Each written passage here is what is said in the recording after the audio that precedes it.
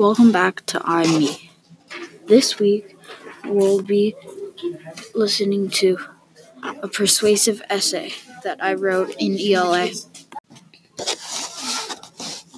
Why Miguel and Elena should have stayed in San Jacinto. Did you know that 281 migrants died in 2018 trying to cross the U.S. southern border? It's a really dangerous journey, especially for kids.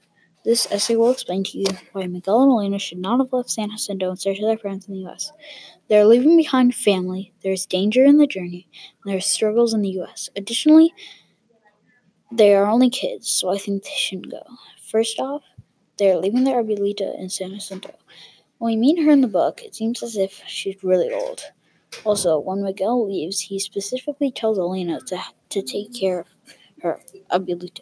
At the end of the book, we found out that their abuelita died. Maybe if Elena and Miguel, or just Elena, had stayed back, she could have helped abuelita. Also, they didn't need to leave her. They were doing okay with her in San Jacinto. The journey would just be harder than life there. Secondly, the journey to the U.S. is very dangerous. A lot of people die trying to cross the southern border. In the book, as they make the journey across the desert, they face many dangers and will-breaking experiences, such as Moises getting shot, losing Javi, seeing the dead bodies in the desert. It was things like that scared Miguel and Elena. But they persisted. Some people might say that they needed to go, and they weren't safe in San Jacinto, but truthfully, they were safe. They lived there for a while. They left to find their parents in the U.S. I don't see why they couldn't keep living there. I know they didn't have very much money. Their parents were sending them some, so I believe they're okay in San Jacinto. Lastly, in America, immigrants are very welcome. Many are sent to detention centers, then deported. Miguel and Elena didn't really have a plan when they got to the U.S. and could easily be caught. In Wish I Home, a documentary we watched in class, the kid that makes the journey to the U.S. went to a detention center and then was deported. Miguel and Elena didn't have a visa or a green card, so they couldn't stay in the U.S. very long. Detention centers are packed, and the government is doing nothing about it.